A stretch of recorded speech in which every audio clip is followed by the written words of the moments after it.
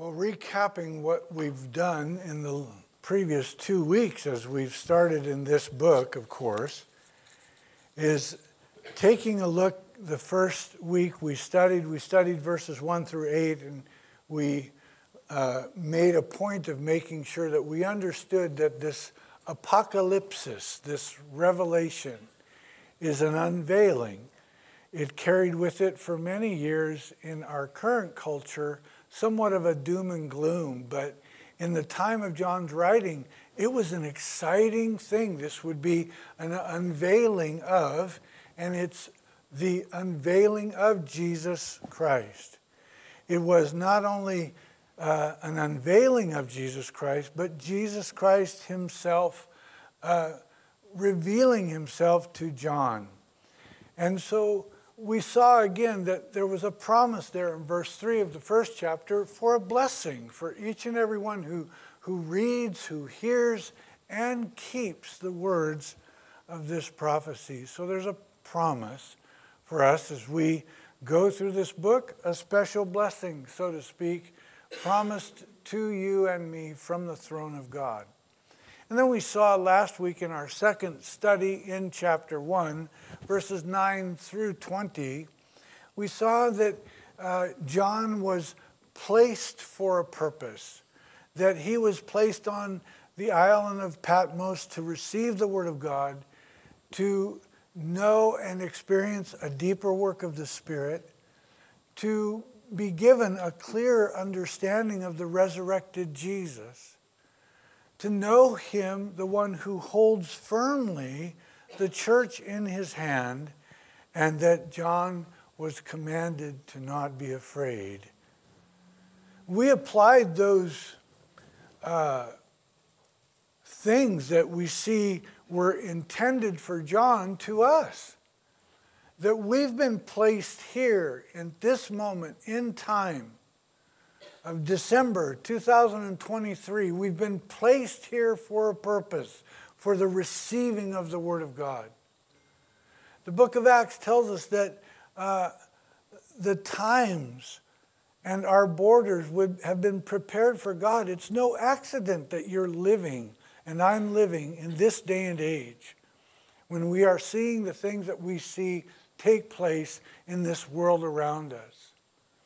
And that we've been placed in this period of time and in this locale for the purposes of receiving the Word of God, for a deeper work of the Spirit in our lives, for us to have a clear understanding of the resurrected Christ, to know that he holds the church firm in his hand. We can look around and look at, the different expressions of church, but Jesus holds the true church in his hand and has not let go. He isn't relinquishing its control. He's not giving the keys over to Satan at any time, and that we can trust these things and not be afraid.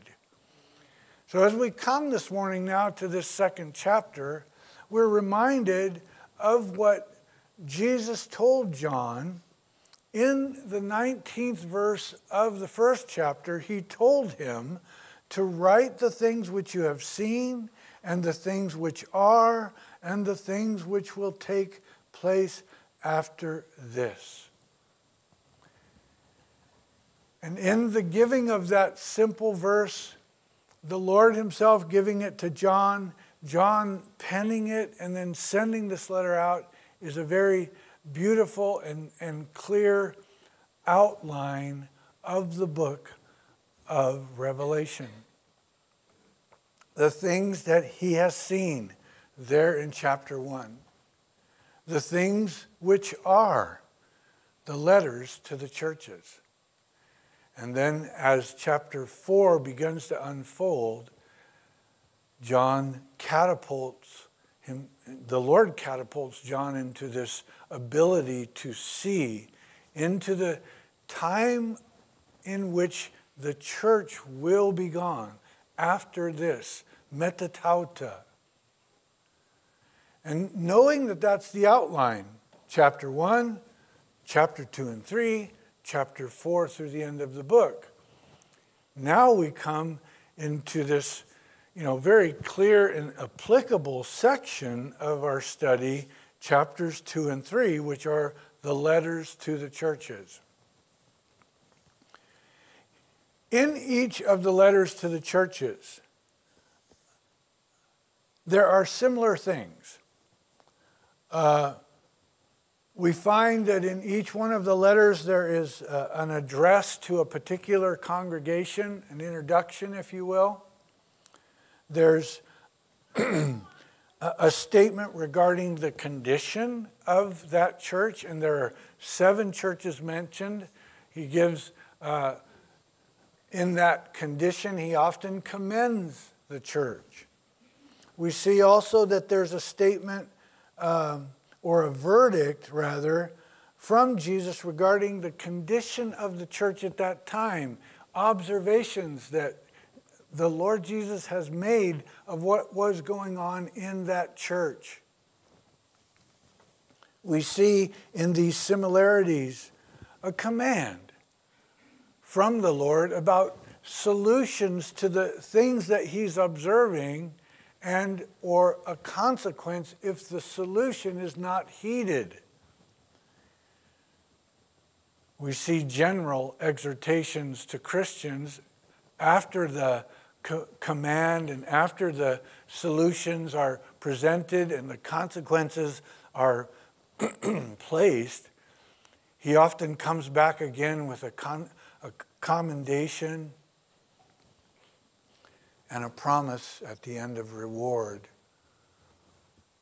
to inspire the reader, the disciple, to inspire us who are Christ's.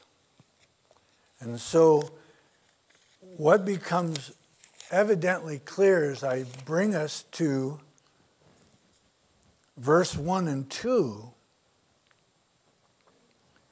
are again this introduction. We read it. He said, "To the angel of the church of Ephesus, write. These things says he who holds the 7 stars in his right hand, who walks in the midst of the 7 golden lampstands."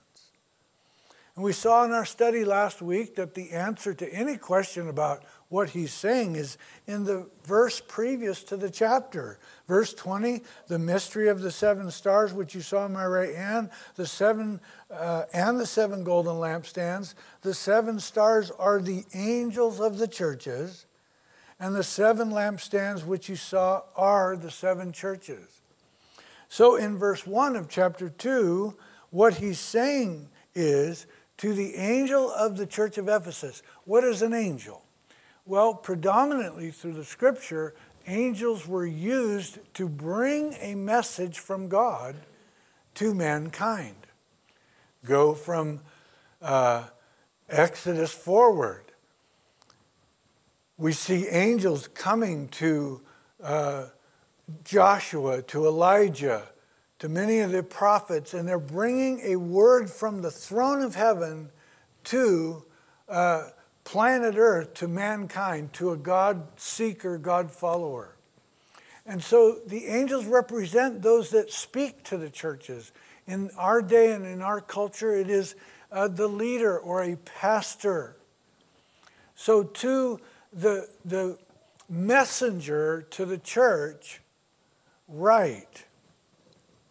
And he clearly introduces himself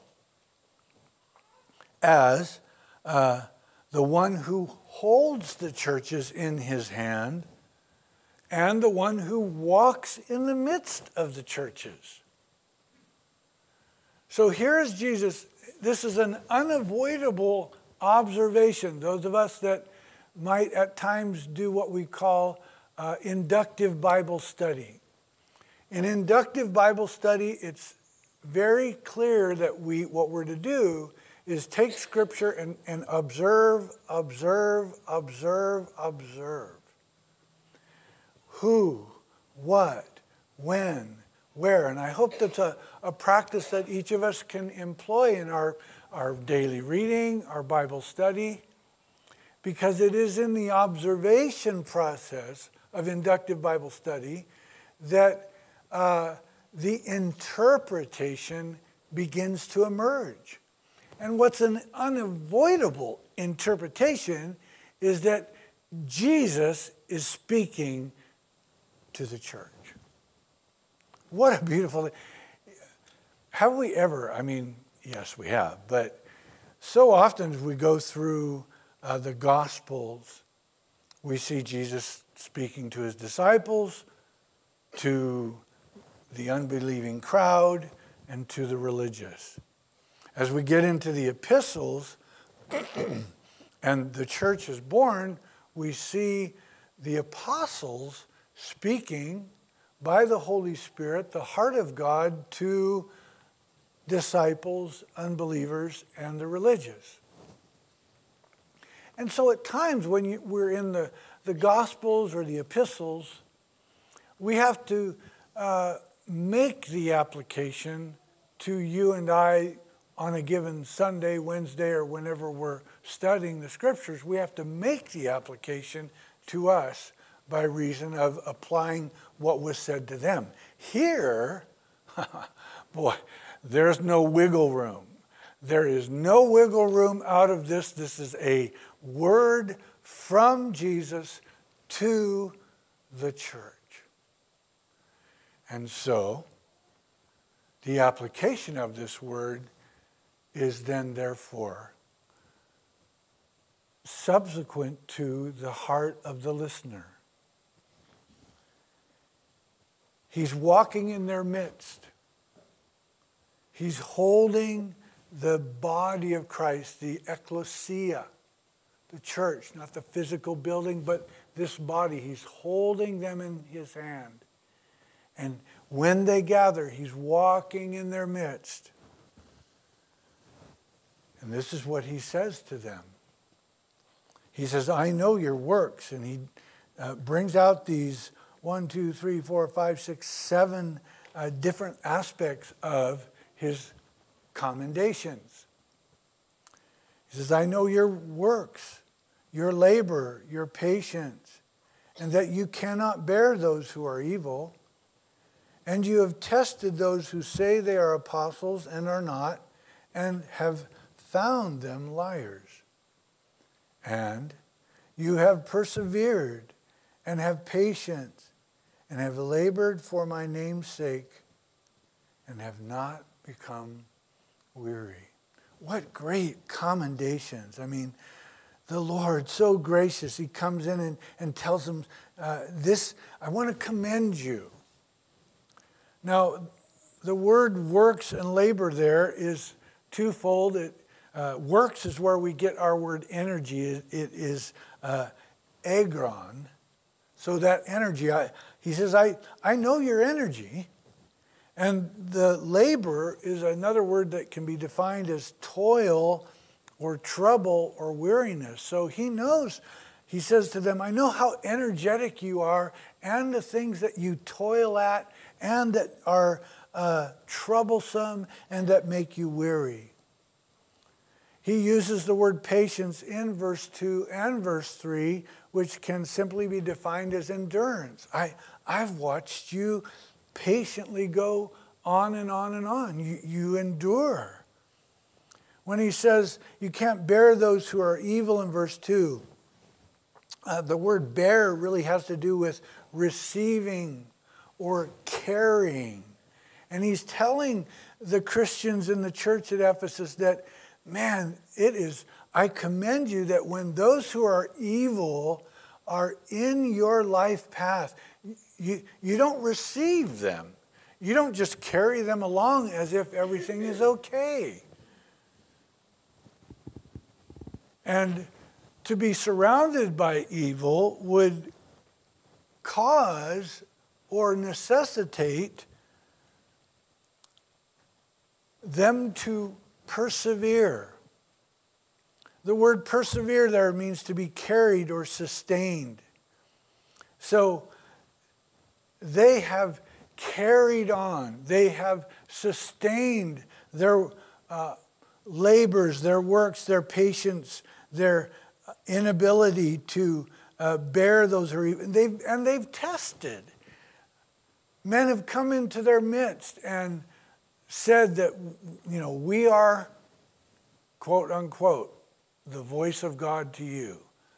We are apostles. And this church in Ephesus tested that. Obviously, there were gifts of the Spirit active in the life of those believers where they could exercise discernment. And someone would come in declaring that they were speaking the truth of the Word of God because they were self-proclaimed apostles. And these Christians in the church at Ephesus were like, no, we've tested that and we find that they were liars. We continued to persevere and labor. And in all of that energy, we didn't get sick or faint, the word weary there. We didn't become faint-hearted or sick. Wow. Great commendations. But we read in verse 4, he says, nevertheless, I have this against you, that you have left your first love. The word nevertheless draws much attention. Throughout Scripture, that word is used in the New Testament 38 times. Probably one of the most often heard or even perhaps best known among those of you who read your Bible, study your Bible, would of course be Jesus' words in each one of the Gospels when he was in the Garden of Gethsemane, knowing what was coming the next day, the crucifixion of the Son of Man, the Son of God willingly giving his life for the sin of all humanity. And yet, him, appealing, you hear the heart of the man, Jesus the man, when he says to the Father, Abba, if it be possible, let this cup of what's about to happen to me, I've seen it foretold, you've told me it's going to happen, and I'm prepared as best as I can as a human being to go through this. Let it pass from me if possible. Nevertheless, right? You're all familiar with that's where that word comes. Not my will, but your will, thy will be done. And so the answer, that was a request of Jesus. You ever read it that way? It's like Jesus has a prayer of, Lord, if it's possible, let this happen. And the Father's answer was, there's no other way. Now maybe you walked through those doors this morning with things that you would like to see different, that are hard, that are cross-bearing in your life, painful. They deal with your flesh. They deal with your weaknesses. They deal with sin that may exist or be going on in your life. And you're like, Lord, could you just take this from me if it's possible? And his answer is, not right now. No, there's no other way.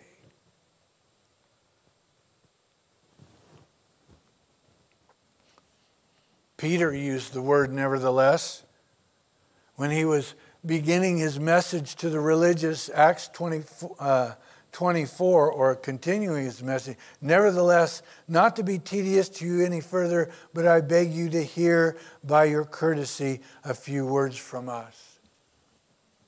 Paul used the word nevertheless often. In Romans 5:14, he said, nevertheless, death reigned from Adam to Moses, even over those who had not sinned, according to the likeness of the transgression of Adam, who is a type of him who was to come.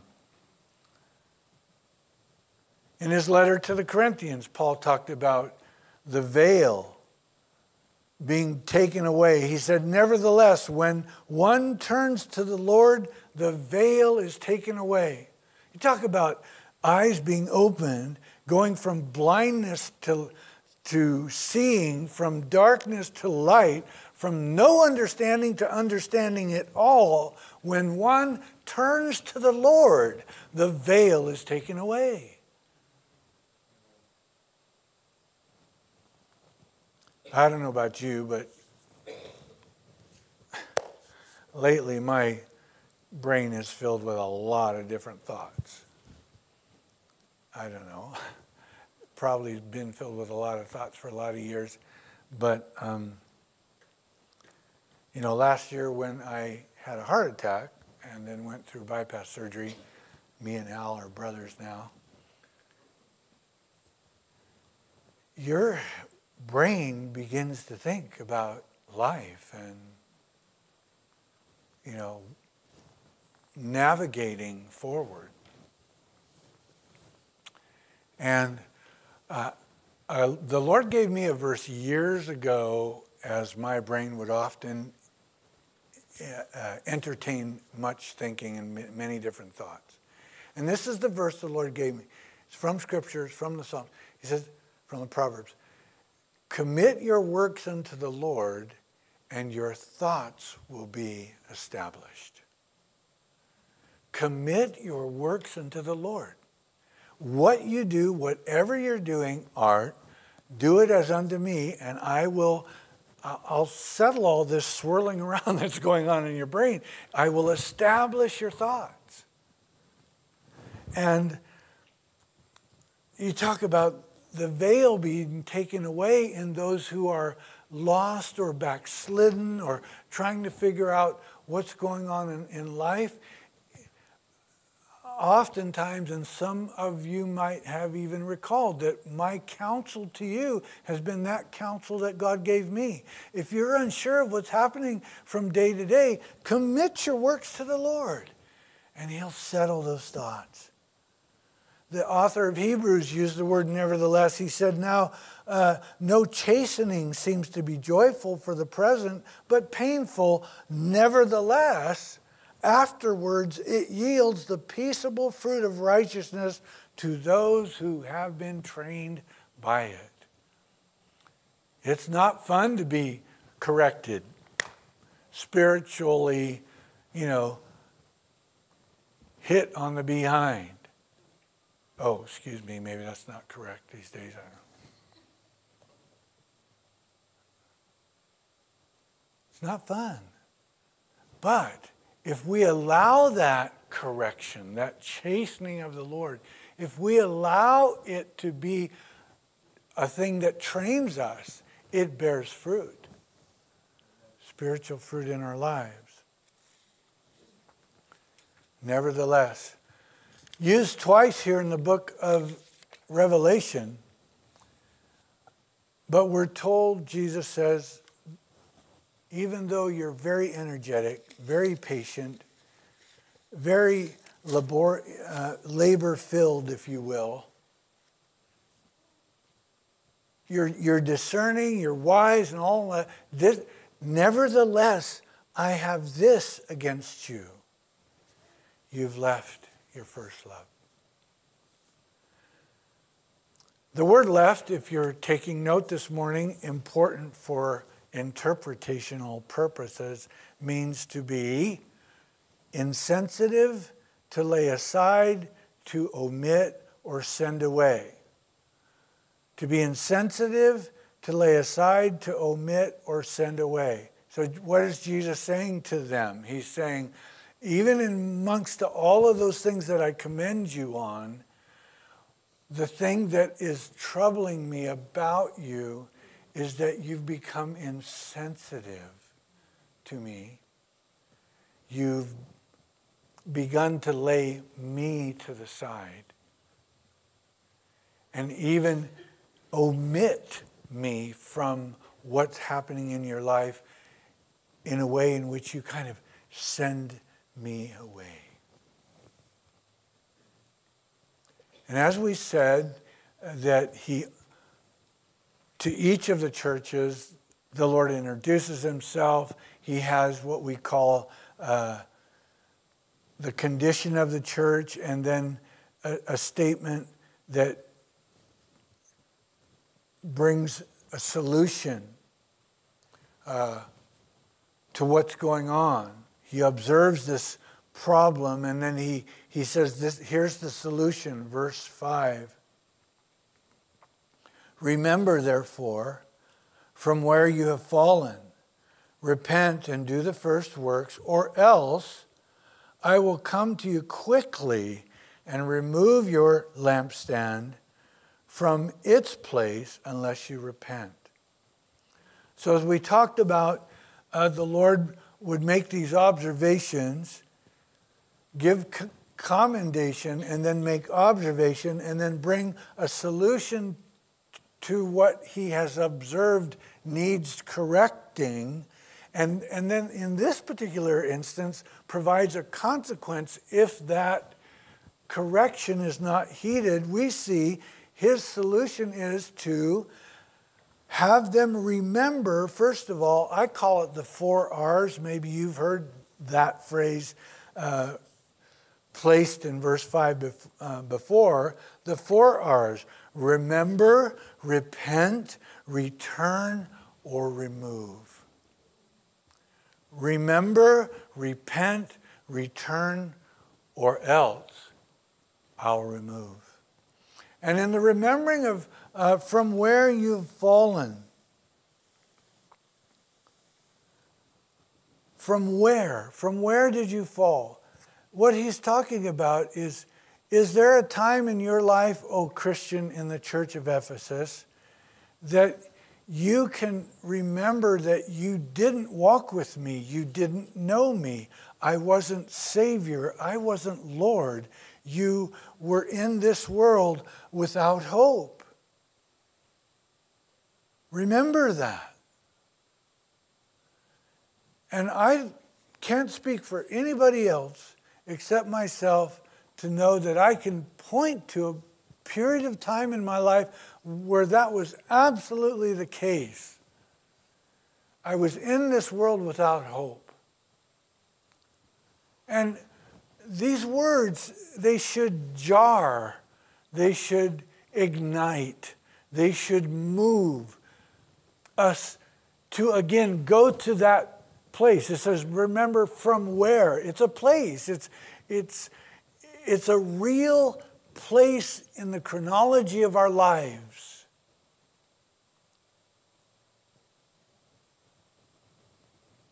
That we were fallen.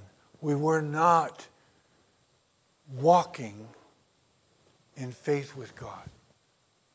Now, if you can't remember a time like that, 30 years of pastoral ministry, there have been times when I've met an individual or 3 that say, I can't ever remember, I always loved God, or, I always just, me and Jesus were always talking.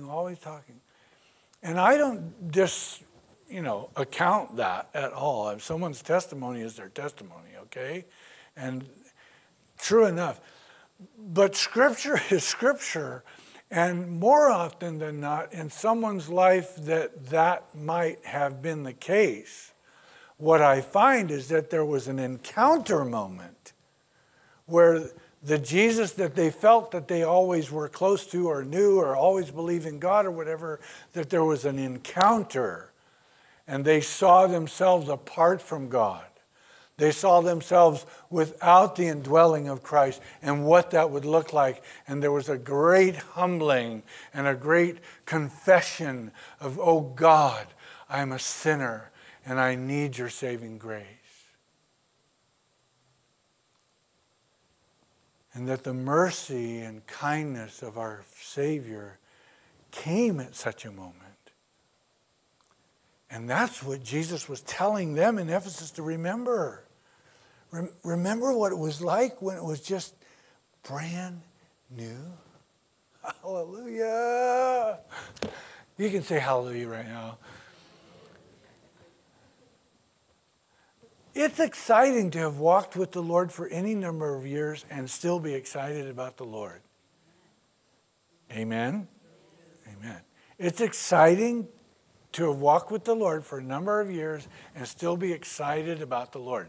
But it's like way exciting to remember when it was first exciting to come to know who Jesus is. And if you've never come to know who Jesus is, if you're watching at home, this is your moment. He is saying to you, I love you, and I want to spend my life in you. Will you invite me in?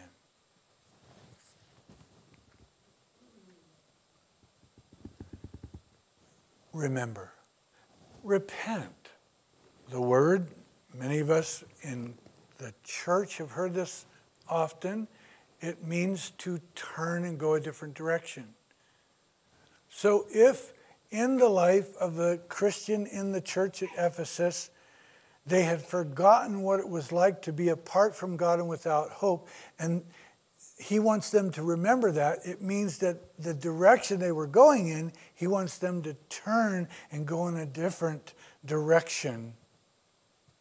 And that direction in which he says is a direction in which they do the first works. Repent, remember, repent, and return.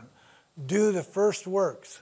What were the first works in the life of anyone who was lost and got found, who was blind and can now see, who was not saved and became saved? It's a consuming thing that Jesus becomes the person on our lips all the time. It's like I can't talk about anything else except the Lord and how the Lord is at work in my life, and my goodness, what he's doing in my heart and what he's doing in me and through me. And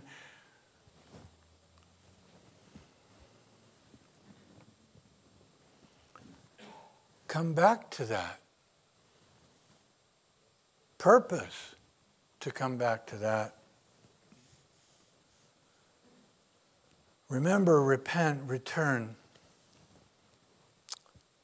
and do the first works. Or else, boy, that phrase just kind of really jumped out at me at this particular study through this book. It says, or else, better do what I said, or else, You ever heard that phrase?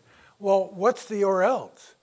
The fourth R is remove, and it's a treacherous,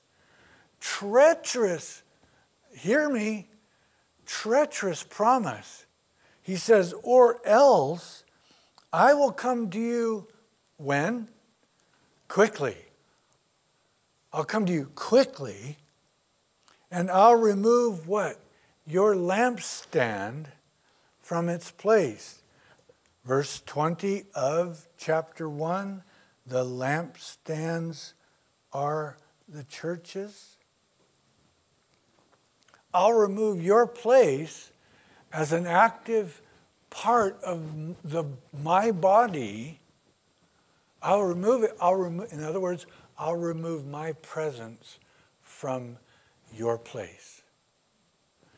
And one of the saddest things to ever see or experience is a church that has a name, that is a group of people that gather, and the presence of the Lord is absolutely not there. How is that even possible when he said, if 2 or 3 are gathered in my name, I am there in their midst? How is that possible? If all that's going on in that group of people is labor, activity, being patient, even exercising discernment and all, but there's no love for the person, the work of Jesus. Such sobering, isn't it? Sobering. It was like, wow, man, it convicts me.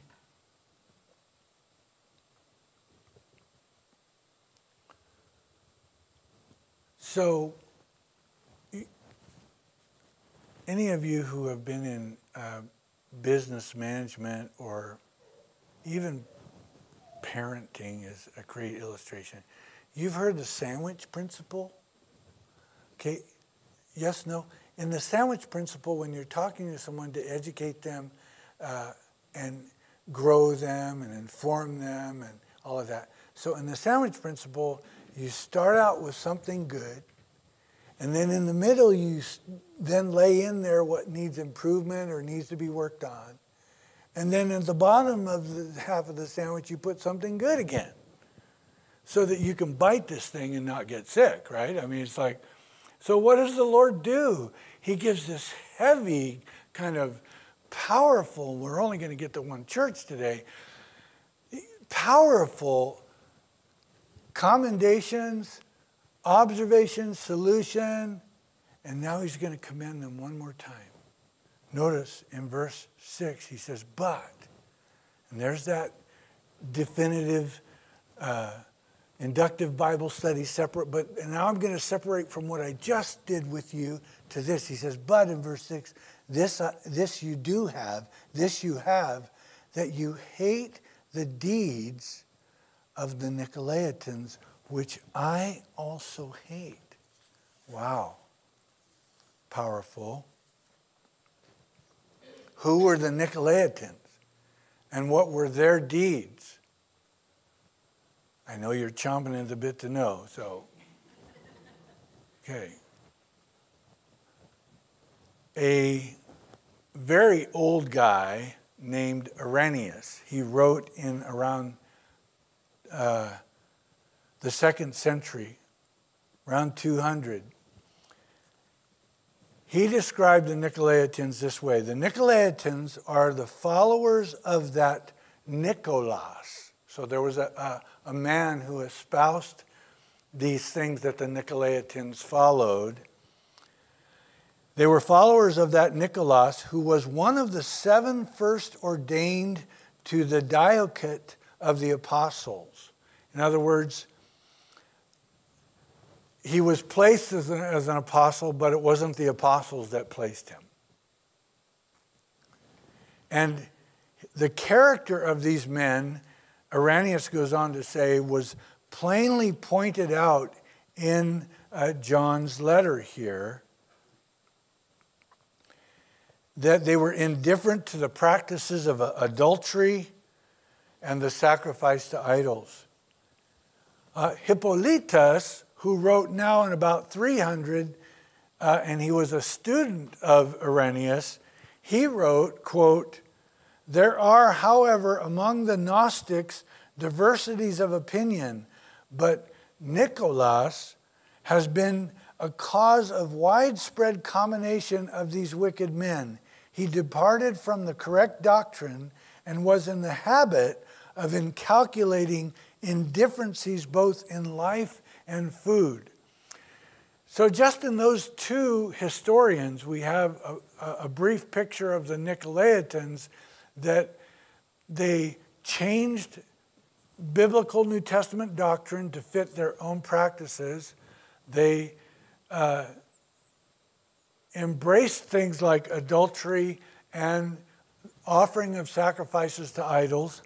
But what's most known about the Nicolaitans is that others have emphasized that the word itself described them. It's a combination of two words, nikaio and laios in the Greek. And what those two words mean are to conquer the people. So the role of a Nicolaitan in the New Testament church was not to be a servant to the people, but to engage in a hierarchy where in their high status they conquer the people. Hence, we have in the New Testament church today the establishment of clerical hierarchy, where supposedly, the more spiritual or studied or whatever you are, the greater kind of individual you are in the eyes of God. And if someone would come into the church at large and begin to flaunt that kind of position by reason of the robe or the collar. You remember back in the mid-1800s, the pulpit for the preacher was like way up here, and all the people were down here.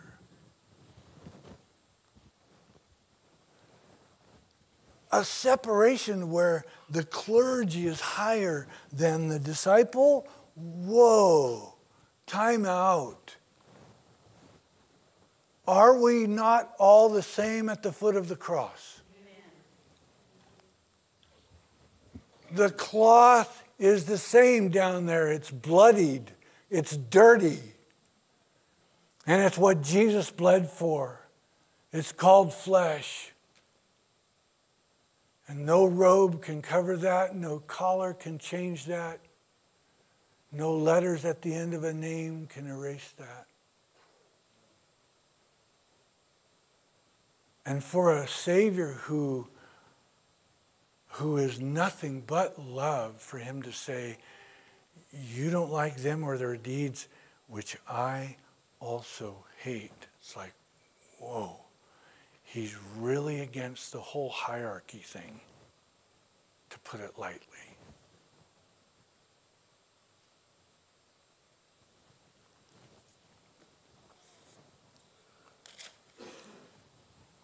And then he closes with this: if you have an ear to what I'm saying, O church at Ephesus, if you have an ear, this little thing on the side of your head that has, there's two of them, 2 ears, 1 mouth, because it's probably best to hear more than we speak. But is the ear attuned to spiritual truth?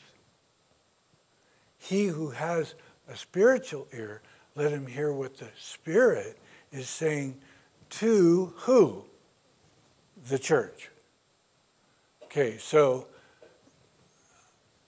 I'm just going to say it over again because it needs to be, reinforced. The church is not a building. The church is not a group or a society. The church is a living organism, the body of Christ. And if you have become a Christian by way of committing your life to Christ, acknowledging that you and I are a sinner in need of Jesus' saving blood, we enter the body of Christ by new birth. And as a part of the body of Christ, we're given a spiritual ear to hear what the Spirit is saying, not only to the body as a whole, but to the individual. Is he speaking to you?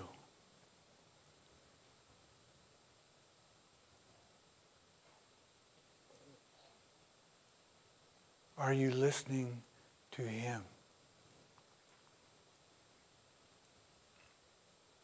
He who has an ear, let him hear what the Spirit is saying to him or her, to the church, because he has this great promise of reward. Notice verse 7. To him who overcomes, I will give to eat from the tree of life, which is in the midst of the paradise of God. To him who overcomes. Like what one commentator said, he said that we often have looked at the phrase of overcoming in an exaggerated way. Quote, David Guzik, who's at our men's retreat in February, he says, we usually think of overcoming in a dramatic terms of overcoming sin in spiritual warfare. But here, Jesus seems to be speaking of overcoming their coldness of heart and lack of love, marked by being insensitive, laying him aside, sending him away. So maybe there's no huge, deep sin, right? That this word is saying to overcome. But what he is saying is there a lack of love? Has there been a propensity to become insensitive to him? To set him aside or send him away? For he who overcomes that by repenting, returning, doing the first works, remembering when we first came, he says, I'll give to them to eat from the tree of life, which is, in other words, back to the presence of God in a daily, ongoing, moment by moment, hour by hour, day by day life. Your presence, O Lord. What a powerful word to the church. What a powerful word to this fellowship. What a powerful word to my heart. What a powerful word to yours. Will you pray with me?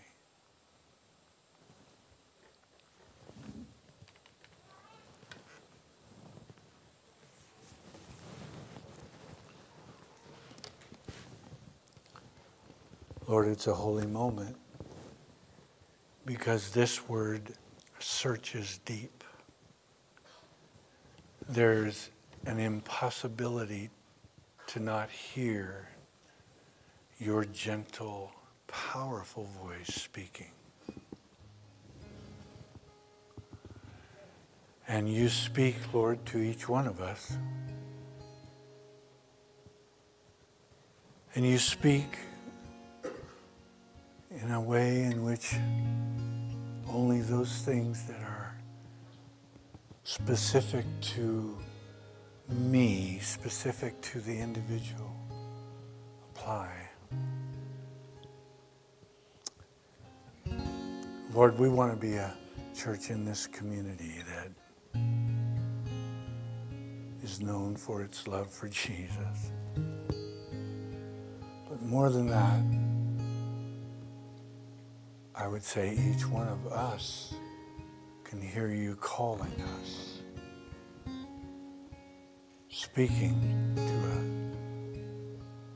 individually, corporately. So Lord, we've listened.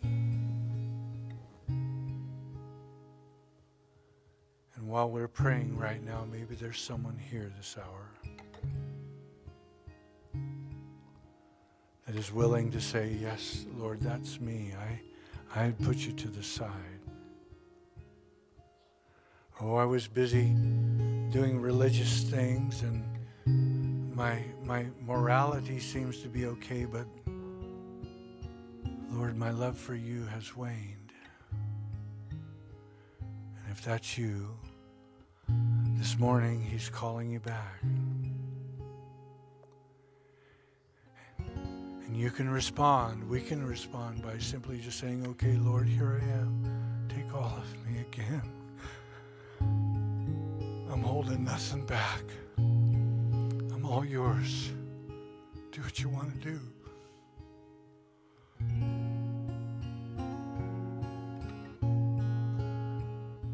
And if you do that, he hears you.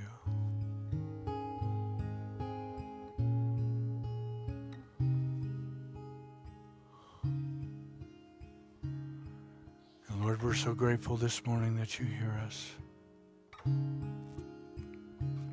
that you're so gracious and patient and kind. And we come to close our time with you and together to thank you that you are the God who sees and loves us anyway.